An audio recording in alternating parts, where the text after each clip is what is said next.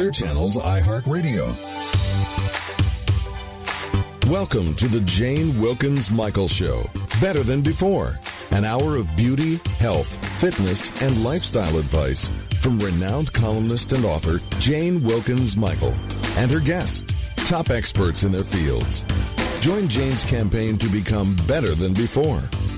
Now, here she is, Jane Wilkens Michael. Hello, everyone, and welcome to the Jane Wilkens Michael Show, Better Than Before, on iHeartRadio Talk. I'm Jane. I'm coming to you live from New York City. I want to thank you so much for being with us. Well, March has come marching in, sneakily so, because I am still mentally in June. But thank goodness there is one person who I work with who keeps me sane and connected, not to mention reminding me what day it is. And that is my always amazing producer and spiritual guru, Lori Houston. Hi, Jane. Hello, Lori, who I call my lovely. I hope that's okay. I always send her an email. Hello, my lovely. It goes with the L for Lori, just in case you ask. Well, Lori, March is also Save Your Vision Month. I mean, not that every month should not be that. And after the break, I'll be speaking with Dr. Stephen Loomis. He's president of the American Optometric Association, and he'll be talking about eye health, specifically what we can do to relieve some of the stress that we have on a daily basis from staring at all our digital devices. Now, I do, as you know, and sometimes I get a headache from it. So I decided that either I had a rare ocular tumor pressing on my iris, or I had to change my prescription and take some steps to alleviate the eye strain when I work on the computer. So I got new glasses, and guess what? No more headaches. Ah, perfect. See? Perfect.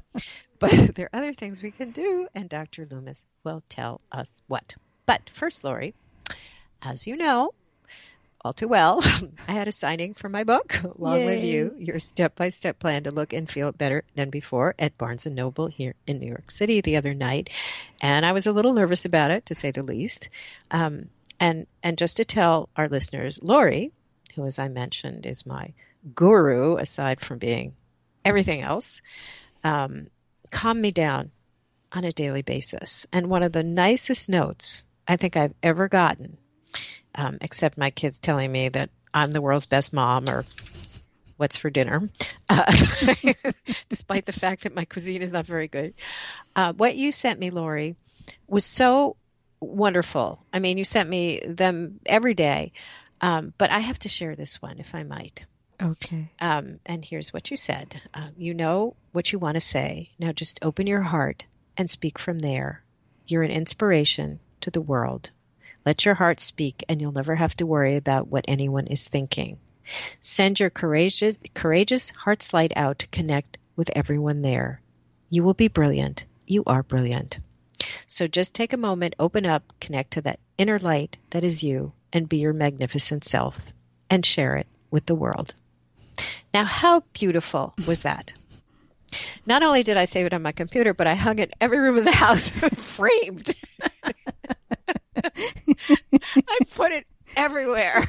I took down everything, every painting in the house, and there it is, right? Bob's going, what is this? With all these new things? I said, no, that's Lori. That is Lori's words of wisdom that I live by. So thank you. Thank you again. I want to say that. But what I'd like to do now in this first segment, before we bring on Dr. Loomis, is just to go over some of the 9 rungs of my ladder to a better quality of life that are in the book, and give just maybe a little refresher course to our listeners and just show how it works.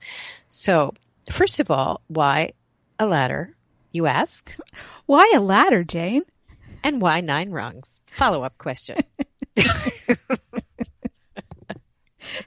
Well, Lori, first of all, I feel, and this is true, that no matter how old you are, or what you have gone through in life, or what you're currently going through, it is never too early or too late to start to live a longer, happier, healthier life. Agree? Absolutely. And whatever issues you're dealing with, whether they're large or small, life-altering, or simply annoying, and dealing with me, Lori, that probably many of that falls into that category. It takes more than just thinking happy thoughts, jogging around the block, and eating kale to get you from where you are to where you want to be. And my husband as you know, the leafy green hating lawyer would sooner starve to death than eat anything that tastes even remotely like escarole. And except for you, he's probably one of the calmest people I know. But that's the exception. That's not the rule. And I think achieving optimal health and well-being takes a multifaceted approach. And after many years of trial and error, I narrowed it down to what I call lifestyle disciplines. And there are 9 of them. And I feel we should include these in our lives every day that will truly make a difference. And then to make them even easier to assimilate and to follow, I put them in the form of a visualization technique, a virtual ladder.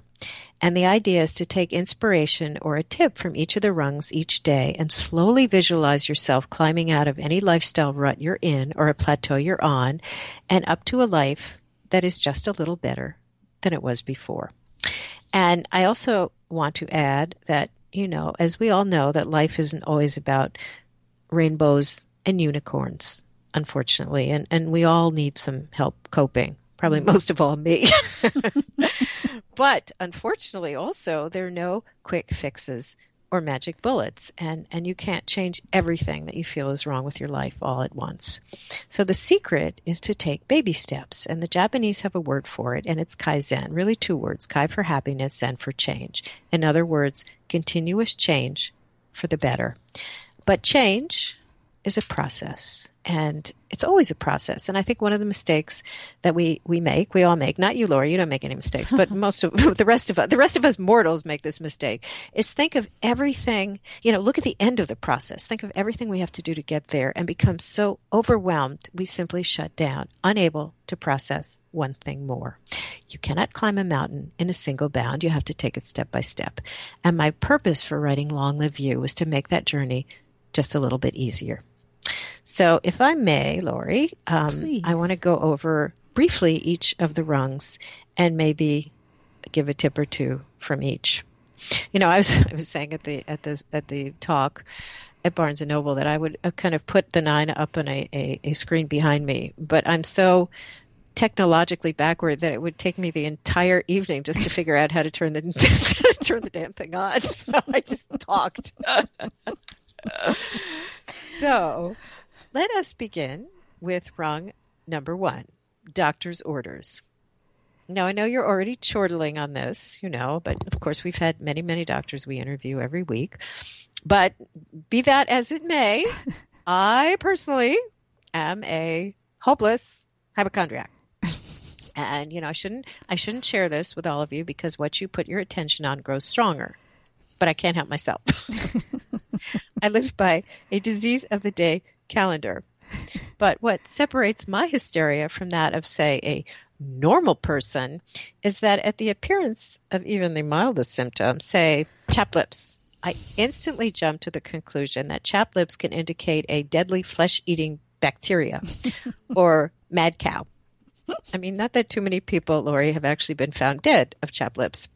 But, and as you know, my blood pressure rises at the sight of anyone in a white coat, even the kosher butcher or a vet. But I have a metal plate and screws in my left leg. The result, as you know, from the heli skiing accident down Mount Everest. Of course. Not from the fact that I was running for the phone and I slipped on the carpet. And I have a brand new right hip, because the old one was destroyed in a mishap while surfing the Waimea pipeline. Mm-hmm. Let's just leave it at that, okay? Mm-hmm. The lawyer, my husband, has 5 stents in his coronary arteries. Listen to last week's show and you'll hear more about that one. So I am still a firm believer in modern medicine because it has saved our lives. And the latest research from the most knowledgeable and up-to-date doctors has put the hard science behind our intuitive sense that changing our lifestyles and consciousness through healthy food, exercise, sleep, and managing our stress can prevent the manifestations of 95% of genetic mutations, the root of illness, that are not hardwired into us at birth. So basically, genetics may load the gun, but lifestyle pulls the trigger. Yeah. I like to say that because it's very, very true, right? It's very, very true.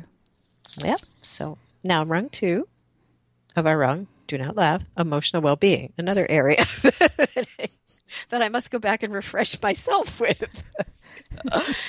A key ingredient that is often overlooked but is paramount to having a balanced, healthy lifestyle is keeping our minds fit. In fact, a positive mindset is just as important as diet and exercise, and I think of it as Pilates for your psyche. But here's the issue. It's hard to put our minds first when the day-to-day is peppered with stressors and roadblocks. And we tend to dwell, it's human nature, to dwell on what went wrong. And the message here is focus instead on what to do next. After all, you can't put the toothpaste back in the tube. So that, again, is the message of this rung. You know, things happen in life. And granted, some of it is out of our control. But if there's something we can do about it, rather than just worrying about it, and as I tell my daughter, and it is true, I tend to be guilty of this, you know, much of what we worry about never really happens anyway. And it's just really wasted emotion. So channel that same energy into finding a solution. Lori, you feel free to say this back to me whenever I call you and say, Lori, whenever I ask you. Help. I would just add to that, you know, our emotions are something that come from our heart. It's something that's internal, but most often we are reacting to things that are outside of us. And so if you could just sort of turn that back inside instead of, like, because none of the outside stuff you have any control over. And we can't change any of the things that are happening outside of us. We can only change how we react and respond within ourselves. And emotions, they're all inside it. The worrying part, like, that's when we get it into our heads and we're worrying all the time about the mental stuff. And that will make you mental because it's all about ego and it's always directed outside. And so the only thing I would say to that is I invite you to look inside, because you do have a choice how you respond and what you choose how to feel. That's well said. That is true. I'm going to add that in the book. Too late. It's already come out. That's for the next printing. Don't forget that thought. But you tell me that all the time. Now, that's very, very true and very well said. The other thing I tell people is to practice gratitude, because if we concentrate on what we don't have, we will never have enough. Right. And we have to celebrate even our smallest victories each and every day. We also don't do enough of that. Yeah. Because when you start to slowly look at life in a more positive light, as you said, you break that cycle of negativity, and that has a remarkable impact on our overall health. You know, Lori, I'll never forget one cancer survivor telling me that for her, cancer was a blessing. And I said, you know, how could that be? How could that possibly be? And she said, it taught me that our greatest trials can be our greatest opportunities for growing and finding purpose. Absolutely. And that's a way to turn a mess into a message, and something that we all should do more of. Yes? Oh, absolutely. Yeah. Yeah. I mean, that's what I can't even remember. I believe they say the same. It's the same word in some language, possibility and problems or something to that effect. I wish I take problems into possibilities. Maybe. Well, yeah, like it's like, you know, we see our struggles and we get stuck there, and there are always opportunities to grow. Always, everything. That we have to be aware of. And most people don't, you know, they focus again on that negative, the worry, and they're leaving themselves closed to such growth that they should be experiencing every day, which will make their life a lot more positive and a lot happier. Yeah. Rung 3 is nutrition. And it wasn't long ago that the only things that we associated with what we ate were indigestion and gout and maybe acne. And that dietary factors were the determinants of a multitude of diseases was really considered unfounded from a scientific perspective. But today that link is irrefutable, and the connection is both universally accepted and much better understood. So basically, your health is what you put in your mouth. And again, the secret to get out of this rung is that you do it slowly. Don't expect to change all of your eating habits in one day. or be thinner by dinner. It's the little steps that you do each day that build good eating habits. And the same with losing weight. You know, the more dramatic the diet, the more tasteless the food, the more you'll be tempted to eat everything in the house on day 3, gain back the third of an ounce that you lost, plus like 10 pounds more.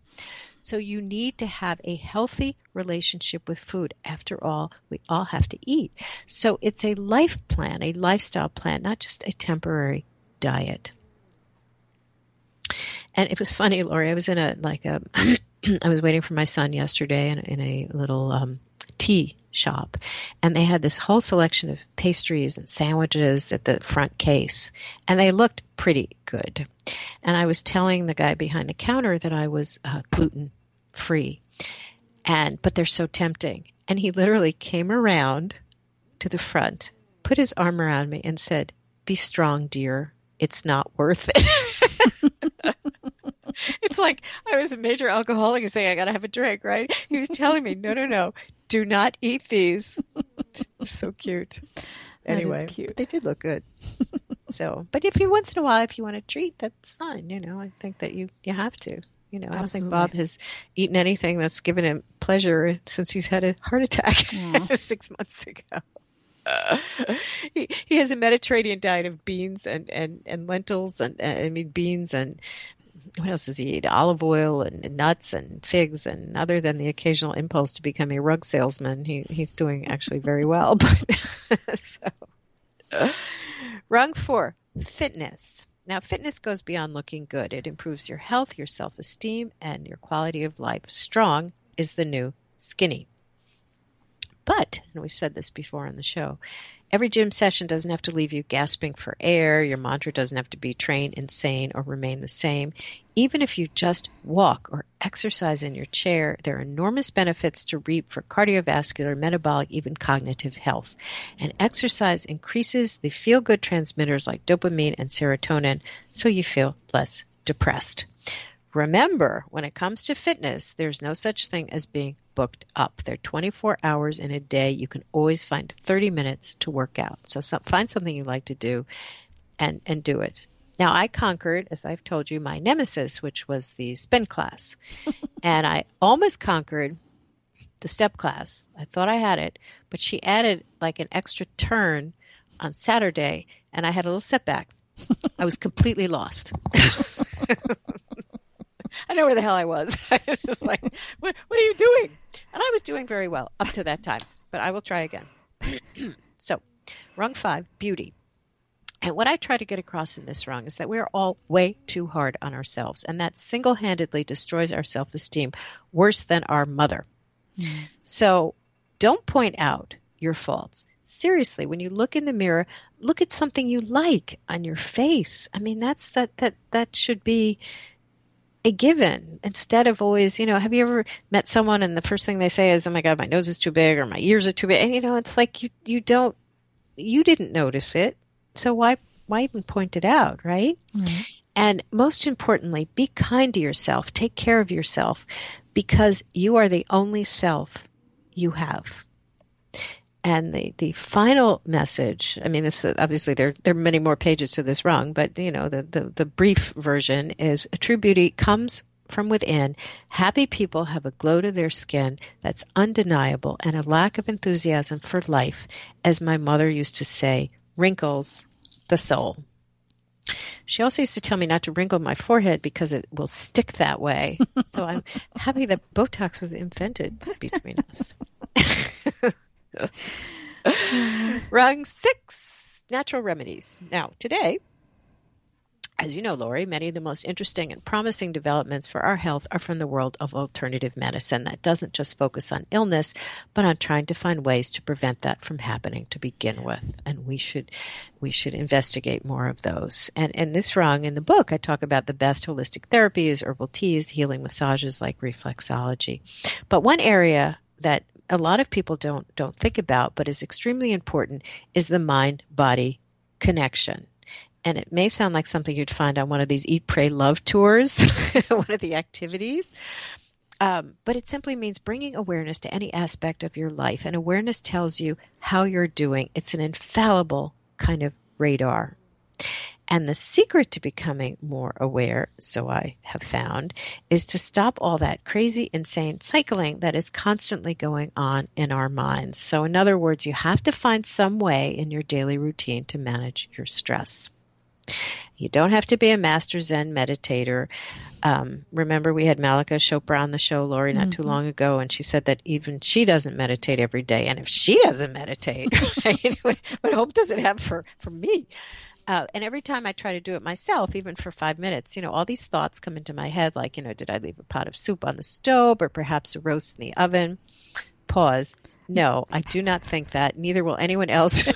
I was going to say, really? That comes through your head? Well, no. I mean, for a fleeting moment, it could. Oh, wait. I don't make pot roast. I know, rib roast, not pot roast. Pot roast is the butt. This is rib roast. That smell of the rib roast. But no. Nobody else would think of that who's really ever tried my cooking. So, and the easiest stress management exercise, and Lori, weigh in on this, please. Take deep breaths, not shallow ones into your chest, but deep conscious breaths into your diaphragm. And, when you're in your car and at home, right now, just sit quietly, relax your muscles, focus on inhaling and exhaling. And I like to say the word relax with every exhale. I'm sure you have other tips to share. 21 is the magic number, but I think even if you take 3 deep breaths, it will calm you down and in a moment of stress and anxiety, present or anticipated, so they don't turn into those awful anxiety attacks. And trust me, I have been there. And as you would imagine, I thought I was having a heart attack. So do you have any other breathing exercises we could do? I'm just going to say, in interest of that, like when I was much younger, I worked for the government, and I was in a few car accidents. So I was still going to school, I was working for the government, and I was in a few car accidents. And I was sent to, it was very interesting, to this breathing clinic, a stress clinic. And she was blind, which I always thought was even more interesting.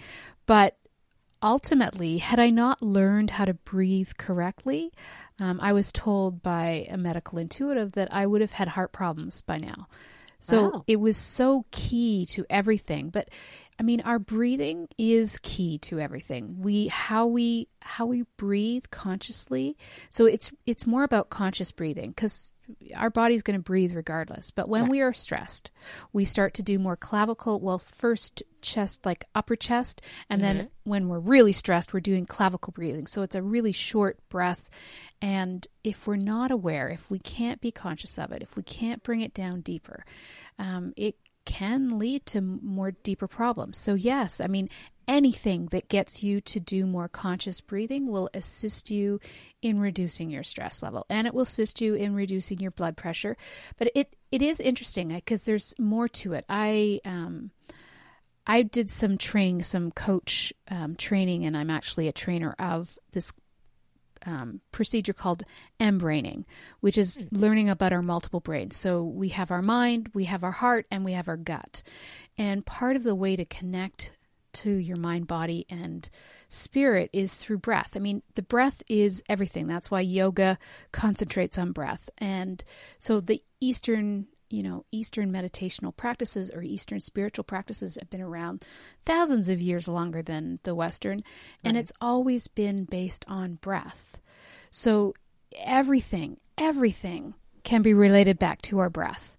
Even our poor digestion and our health. And when you were talking about exercise and, some of the sayings that people have out there, I mean, it causes anaerobic versus aerobic. Aerobic is good for you. Anaerobic, where you're doing too much too quickly and you're putting more stress on your heart. I mean, all of these things can be controlled through our breath.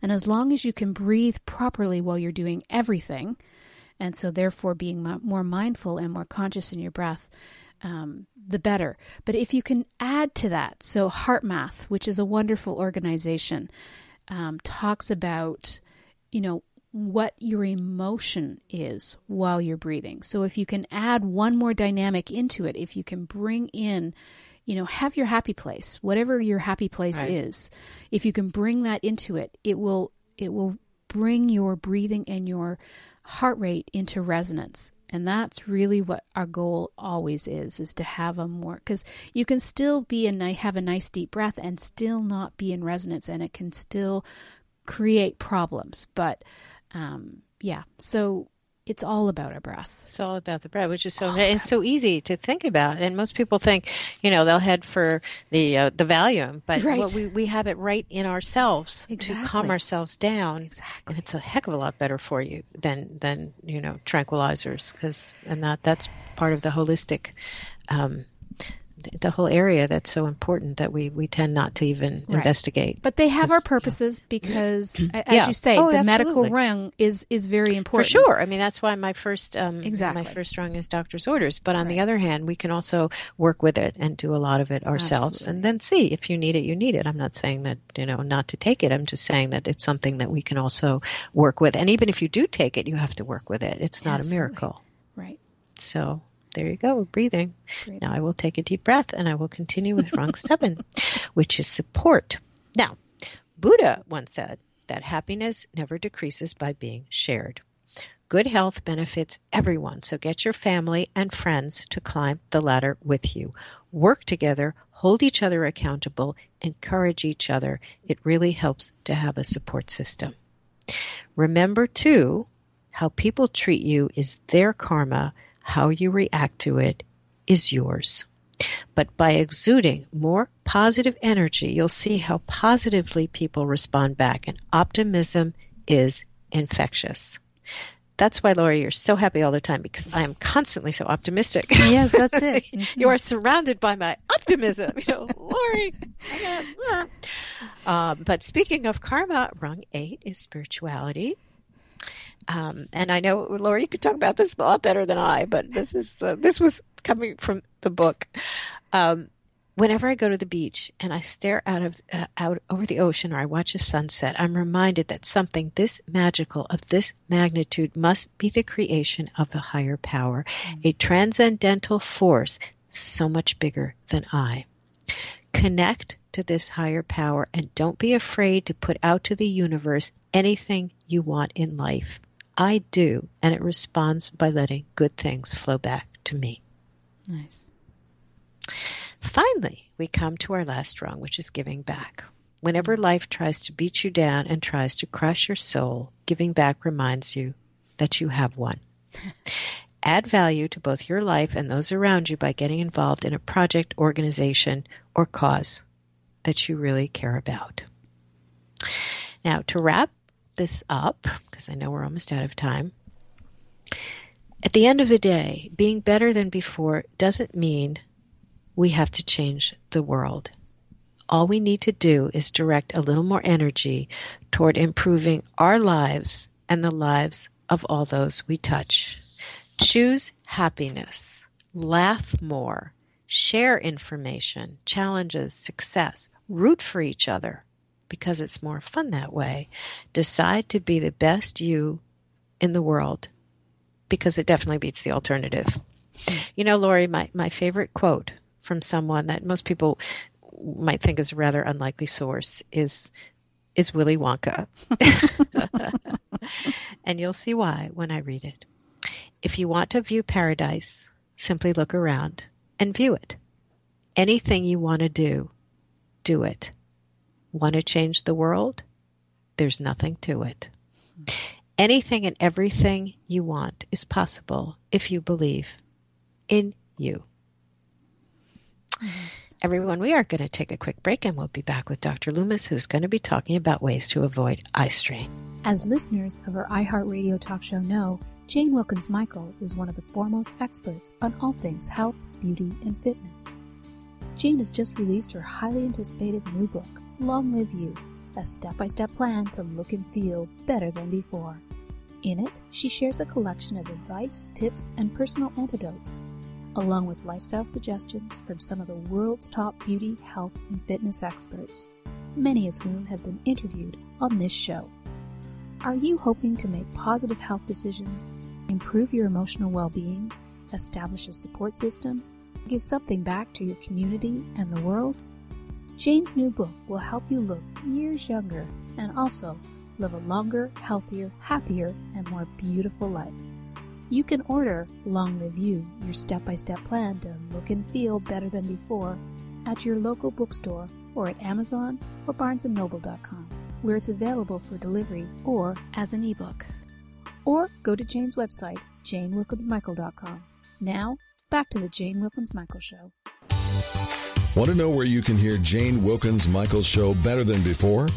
Well, that's easy. You can tune into Jane via Clear Channel's iHeartRadio, Spreaker, Blog Talk Radio, iTunes, and at bmajor.org.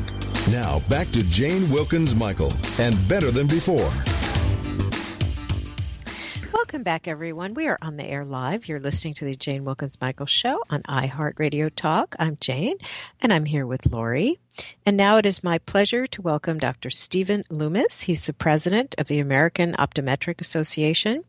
And as I mentioned in the intro, March is the Save Your Vision Month. And with Americans spending more time than ever behind computer screens and handheld digital devices, 58% of adults report experiencing symptoms of digital eye strain and vision problems as a result, according to the American Optometric Association's 2015 American IQ survey. And that holds true to this very second. And these symptoms include eye strain and headaches, blurred vision, dried eyes, neck and shoulder pain, irritated eyes, etc. I have them all. So here to tell us how to avoid and eliminate eye strain, thankfully, is Dr. Stephen Loomis. He's president of the American Optometric Association. Doctor, we have so very much to talk about. You know, technology, for all its pluses, has a negative impact on our eyes, right? You know, it really does sometimes. We embrace technology in our office all the time. We're always looking at new technology, new things, new ways of doing things, how to be more efficient, how to be more effective, just like everybody else. And we love technology, but at the same time, the amount of near work, the amount of focus, the amount of intensity that we do with particularly handheld devices and computers really is kind of changing the way Americans' comfort is regarding their eyes. That is so true. I mean, most of us spend the day staring at a computer screen or a smartphone screen, and we even look at them under the table at meetings. And again, I can't imagine this is good for your eyes. In fact, my mother used to tell me years ago, don't sit too close to the TV, as it will ruin your eyes. And I can't imagine what she would say today. She also used to say, don't wear rubber boots in the house, doctor. She used to say, do not wear rubber boots in the house because that will also be bad for your eyes. I never knew if that was an old wives' tale. But wow. I don't know about the rubber boots, Jane, but I think she was right about the TV. Right. We'll give her that. Okay, we'll give her that one, right? Although right. I still tell my kids, don't wear rubber boots in the house for whatever reason. Some things never change, like your mother's advice, right? But, doctor, I noticed that even when I tilt my head forward, to look at my phone, I feel a lot of pressure on my neck. And I also, sometimes I feel, dizzy at times when I'm looking too hard. And there's so many things that I connect to my eyes. Being a bit of a hypochondriac, as Lori would say, it's either that or some, pressing tumor on my retina, but I go for the eye strain. Right. But it's like, there's serious repercussions from all this.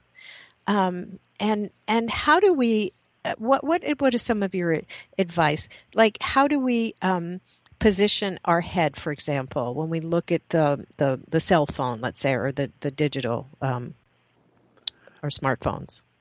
When I think of smartphones, and I use mine as much as anybody, but when I think of smartphones or iPads or tablets or all of these devices, I always think to the basic design of the eye, and I frequently tell my patients, we were designed to be buffalo hunters. We were designed to look in the distance, to spend most of our time looking out in the distance, and then every now and then sharpening our arrowheads and looking at things up close. But predominantly, the way the eye is, it's designed to see far away. that's when the eye's in its relaxed state, is when we're looking at things far away. And so, to your point, when we spend so much time, which is now amounting to hours a day, looking at things that are not far away. In fact, a typical iPhone is probably only maybe 16 to 18 inches away. Our eyes have to focus harder at that distance. And then also, as you point out, there's an ergonomic issue there with our head leaning a bit forward, because our heads, again, are designed to be leaned back slightly so that the weight of our head is transferred directly down our spine. And yet when we lean forward, we're transferring a fair amount of weight. That vector looks very different when we lean our head forward. So all these things that we have available to us, really we're trying to do to a body that isn't designed for that. No, I can. And also the computer. What is the right distance? I think mine is 2 feet from where I normally sit. Is there a distance that you suggest to keep the computer at? Yeah, I think 2 feet is a good number, Jane. I think that a little bit farther away is a little bit better. That creates its own set of issues, which I'll get to in just a second. Right. But I think, bearing in mind that the best thing we can do is give ourselves a little bit of a break. We often refer to the 20-20-20 rule, which you've probably heard of, but we say every 20 minutes, give your eyes a break by taking 20 seconds and looking at things farther away than 20 feet. So 20 minutes, 20 seconds, 20 feet. And the notion there is that the farther away an object is, the more relaxed our eyes are when we're viewing it. So a computer monitor at 24 inches is going to be more relaxing to the eyes than a handheld device at 16 inches. So the closer the item is, the more difficult it is relative to the amount of strain we put on our eyes. Now, that has other implications as well, however, though, and that is if we need glasses to see things up close, that is if we're over 40 years old. The glasses that we use to see something at 16 or 18 inches are going to be a little different than the glasses we would use to see something at 24 inches. So you have to do some math on that sometimes. Oh, that's out of my.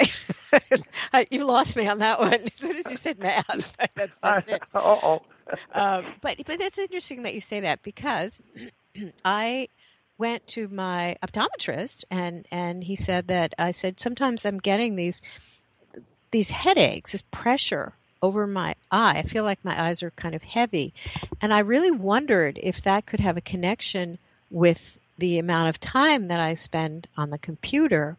And he tested my eyes, and he said the glasses that you wear for regular, I have a pair for distance, but I also have like a regular pair that I wear when I wear glasses. I can't wear contacts, so I do wear glasses. But he said those are too strong for your computer. So he gave me a prescription that's that's less, that's less strong, for the computer. So now I have like 100 sets of glasses. I'm hoping I don't confuse them. But I think it makes a difference, because now when I put on the regular ones that I wear that I could see in the distance, but not as well as the long distance. Now you have my whole life story. I find that it makes my eyes a little, not hurt as much. But I think most people think that they should maybe have long distance glasses for the computer. But should you weaken your am I making any sense whatsoever? Should you weaken your prescription if you're on the computer? You made a lot of sense, and I'm sure all of your listeners who are over 40 can identify with everything you've said. And the reason I say over 40 is that when we're younger than 40, the eye has a very natural focusing mechanism that works really well, and it allows you to see up close, and then when it's in its relaxed state, it allows us to see far away and allows us to see everything in between. But somewhere in our 40s, the lens inside our eye loses its flexibility. It begins to harden. And so that's why somewhere in our 40s we begin to wear either reading glasses or maybe a different pair of glasses for up close and far away, because our eyes can't make those natural changes. So if you are looking at an object that is closer, and I'm going to say 16 inches as an example, that's going to require a different lens prescription than looking at something at 24 inches. And oftentimes patients will try to use those reading glasses when they're on the computer, and if those reading glasses are designed for 16 inches and now their computer is at 24 inches, the computer isn't clear. And so what they end up having to do is that they'll lean forward a little bit, trying to get a little bit closer to the computer so that they can see the computer better. Well, that might make them see better, but of course that puts them back into this ergonomic issue where they're leaning forward and not in a comfortable position. So your doctor was exactly right. We frequently need different prescriptions for an intermediate distance than we do for a near distance than we do for a far distance. And there are lenses available that can meet multiple needs. Sometimes I use a pair of computer glasses. In fact, I have them on right now. I'm in my study, and my computer glasses actually have a progressive lens, so they change a little bit, and I can see up close really well, and I can see my computer really well. I don't see the distance really well with these glasses, so I have to change my glasses around. They're trifocal. Oh, indeed, very much so. But let me ask you this, Doctor. Is there anything good about getting old? Well, it beats the alternative, I reckon. Yeah, other than that is. I'm hearing now our eyes start to go too, right? I mean, does everyone get cataracts? Is that like a given, or is that, do most people get cataracts as they get older? That's sort of not necessarily. Because someone said, oh, everyone does. But I kind of think they do. I frequently refer to cataracts as your 60th birthday present. Because great. That's about the time I first start identifying them. But, just identifying a cataract doesn't mean that a patient's going to require cataract surgery. Only some do and some don't. So a cataract is simply where the lens inside the eye, that lens I just referred to a few minutes ago that changes the focus, that lens begins, as it ages, it begins to get a little bit cloudy and actually changes color. That happens for a lot of reasons, one of which is probably a lifetime exposure to UV radiation. Also, just the normal aging of the eye and that sort of thing. So cataracts are pretty common, but just because you have a cataract doesn't mean it requires surgery. Well, if everyone had a cataract, I'd look a lot younger. It does kind of airbrush the world a little bit. It sort of airbrushes the world, right. And I think it's like candlelight, right? I used to say if I give all my friends one candle, I'll finally be able to go out in the daylight. Now I have another one. If they all develop cataracts, I'll also be okay. That's right. Well, and you can tell when a cataract patient may need a little more attention. Of course, we see our patients once a year, but I tell my patients, if you're kind of getting to that point where you're cleaning your glasses all the time, and that's not really helping, it might be the cataract, because looking through a cataract that needs attention is like looking through dirty glasses all the time. So my cataract patients usually have the cleanest glasses in town. Wow. Okay. Something to look forward to, along with dry eye. Now, that's another age problem. And I don't know if that relates as much to the computer. It probably does, and your smartphone. Dry eye seems to be another issue that as you get older, your eyes get drier. Is that part of aging, or is that just a coincidence? So certainly aging, I think there's just about no condition that we can talk about that doesn't seem to get worse with aging. We're back to we can always add that as a risk factor, right? But dry eye is an interesting thing. We've called it dry eye for years, but more literature as you really examine it you'll sometimes see it dry eye syndrome, but you'll also sometimes see it ocular surface disease, and what really seems to be happening here, we used to think it was just a lack of tears. What we now understand it to be frequently is sometimes it's a lack of moisture, but very frequently it's a lack of the mucus and oils that are in the tear film. And so that's why one of the interesting things I've always found in my patients is that when I see a patient with ocular surface issues, I'll ask them, do your eyes feel dry? And they'll say, yeah, but they water a lot. And the reason for that is, the body's trying to make up for these little dry spots that develop on the cornea by producing an overabundance of tears. But if those tears still don't have the proper mucus and oils in that tear film, then of course it doesn't really help. And so it's sort of like, I liken it to when your lips are chapped and you want to lick your lips, and of course that doesn't help. You really need some sort of agent when you have chapped lips that rehydrates that tissue. And that's how it is in ocular surface disease. It's not just a lack of moisture, but it's the lack of the quality of moisture. So they're over the counter, right? You can get them at the chain drugstores, like tears, liquid tears, and that's right. That's right. Do those help? They help very much. That's always my first line of defense is an artificial tear. I always avoid any drop that gets the red out. So if I won't use any brand names, but if their claim to fame is that they whiten your eyes or get the red out, I always avoid those drops because they actually have a drying effect on the eye. They actually reduce the blood supply to those auxiliary tear glands. So you want a drop that really has been recommended by your doctor. If you have any question, just call your doctor. But you want a drop that actually replaces those mucus and oils. Does that drop rhyme with Mizene by any chance? Yeah, that's the one we don't like. That's right. Yeah. That's Not right. to say hypothetically, does it rhyme? That's right. Exactly. So.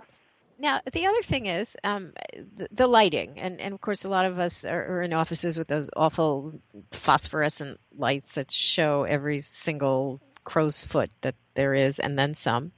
But a lot of offices now are being a little more aware of that, and they're not as they're being a little. I'm not sure if they all use those lights, but they can't be good for you in so many other ways too.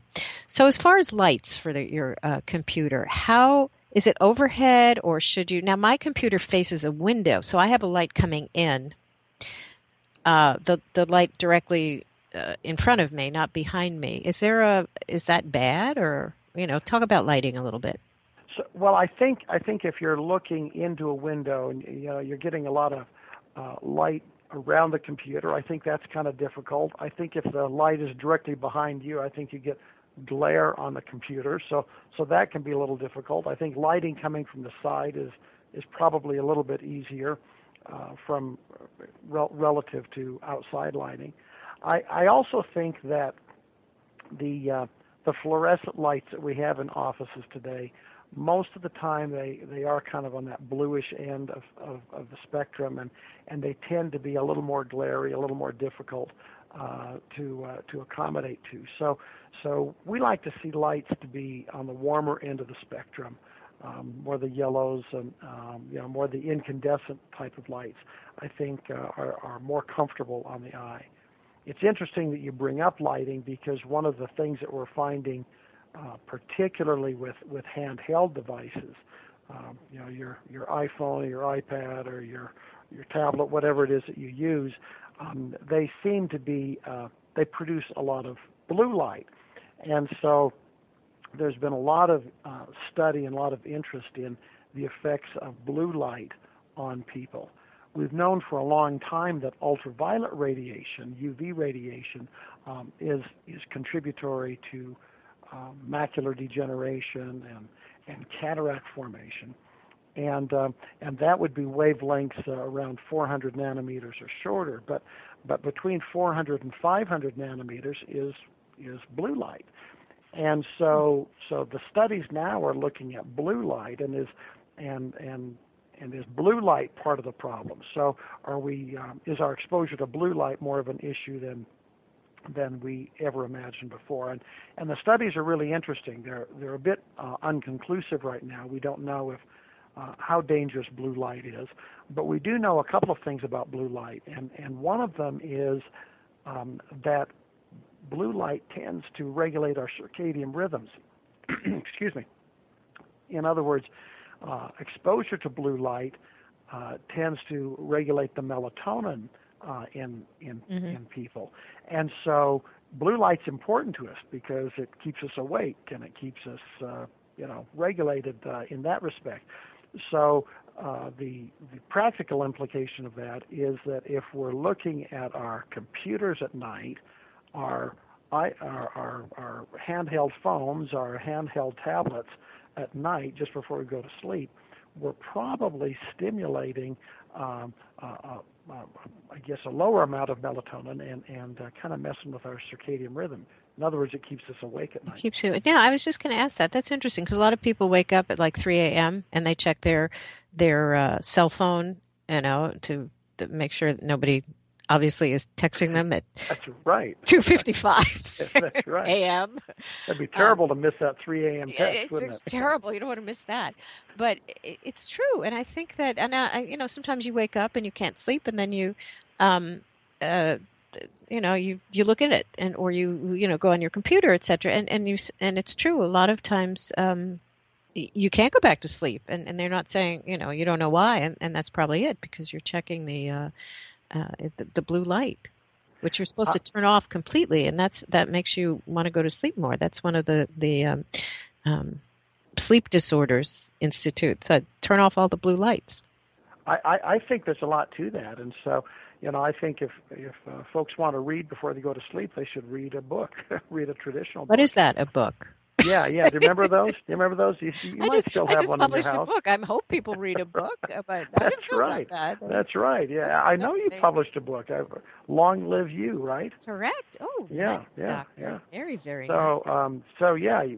Have your readers get that in a real paperback. In the real book, because they get it on. Of course, they Kindle, and that's another thing. All the books. That's another issue. They read books on their computers and on their smartphones. So that's another way to strain the eyes.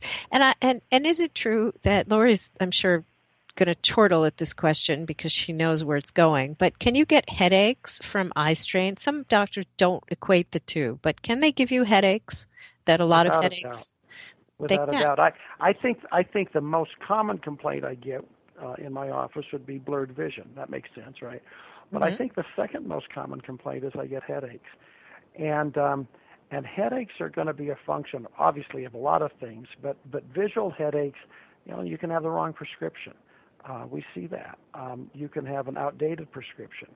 You can have an eye imbalance.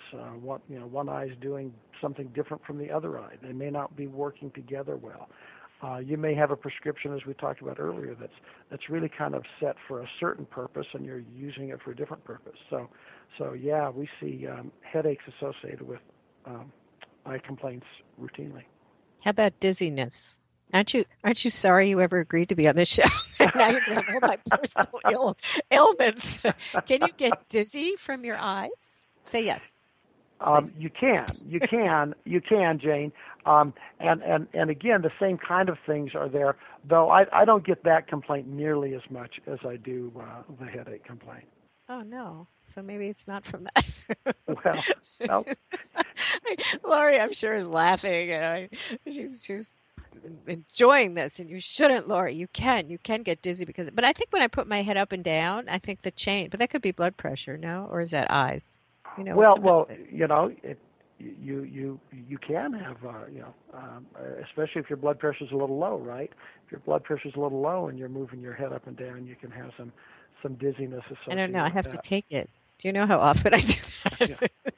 I have my little cuff just in case. Well, good. You should. But there are also a lot of different apps, right, that are giving the vision tests. Are those effective or not necessarily? Well, I'll tell you, I have, again, I think we said at the outset, I embrace. I love some of the changes that we see out there and some of the opportunities we have. But one of the concerns that we have with the apps is, when those apps are done in the absence of being around an eye doctor, I think it's a problem. For example, if you had an app that just was designed to give you a prescription for your eyeglasses, I would say, well, that's only one portion, as you know, of an eye exam. I mean, who's looking inside the eye? Who's taking a history of the patient? Who's looking at the pressure of the eye? Who's looking at the cornea? Who's looking at the tear film? All of those things are a component of an eye exam. And so I think my biggest concern regarding these apps is that they take a certain portion of the eye exam, we call it the refraction, and they extract that from the eye exam, and that becomes an isolated event, and it's isolated from the rest of the exam. For example, you can have a change in your prescription that really has to do with diabetes. It has nothing to do with your eyesight generally, but it's diabetic induced, and an app like that would never pick it up. It's interesting to note that in 2014, 240,000 diabetics were first discovered going to their optometrist just because their vision was blurry. So an app would never have picked that up. Oh my goodness! Now you scared me. That did it. Well, that's but it's true. We do a lot of shows. It's absolutely true. It's and that's why eye exams are so important. There are 3 million people in the United States that have glaucoma, and yet only half of them know they have it. It's true, and that was actually my next question. When should you go to see your eye doctor? We recommend you see your optometrist once a year, and because there are so many, not just eye problems that the optometrist detects, but also systemic disease, and it's so easy. It's 20 minutes, and it's so easy to do. Plus, when you come out of there, you'll see better too. So, win-win. It really is. Optometrists see a whole lot of patients and diagnose a whole lot of things, because I think the barrier to the healthcare system is a little lower in an optometrist office. Optometrists are not very threatening, and there's usually a plus side to all of that, and they come out and their contacts are better, their glasses are better, and so it's not nearly as scary. Optometrists generally have longer hours than other doctors do. They'll have more weekend hours. They're located all over the place. I think the last statistic I heard is they're in 6,500 communities across the country. So access to an optometrist is usually pretty easy. I go to one. I love mine. I do go to one. He won't do a thyroid test on me. I'm hoping he will, because he said, no, I don't do everything.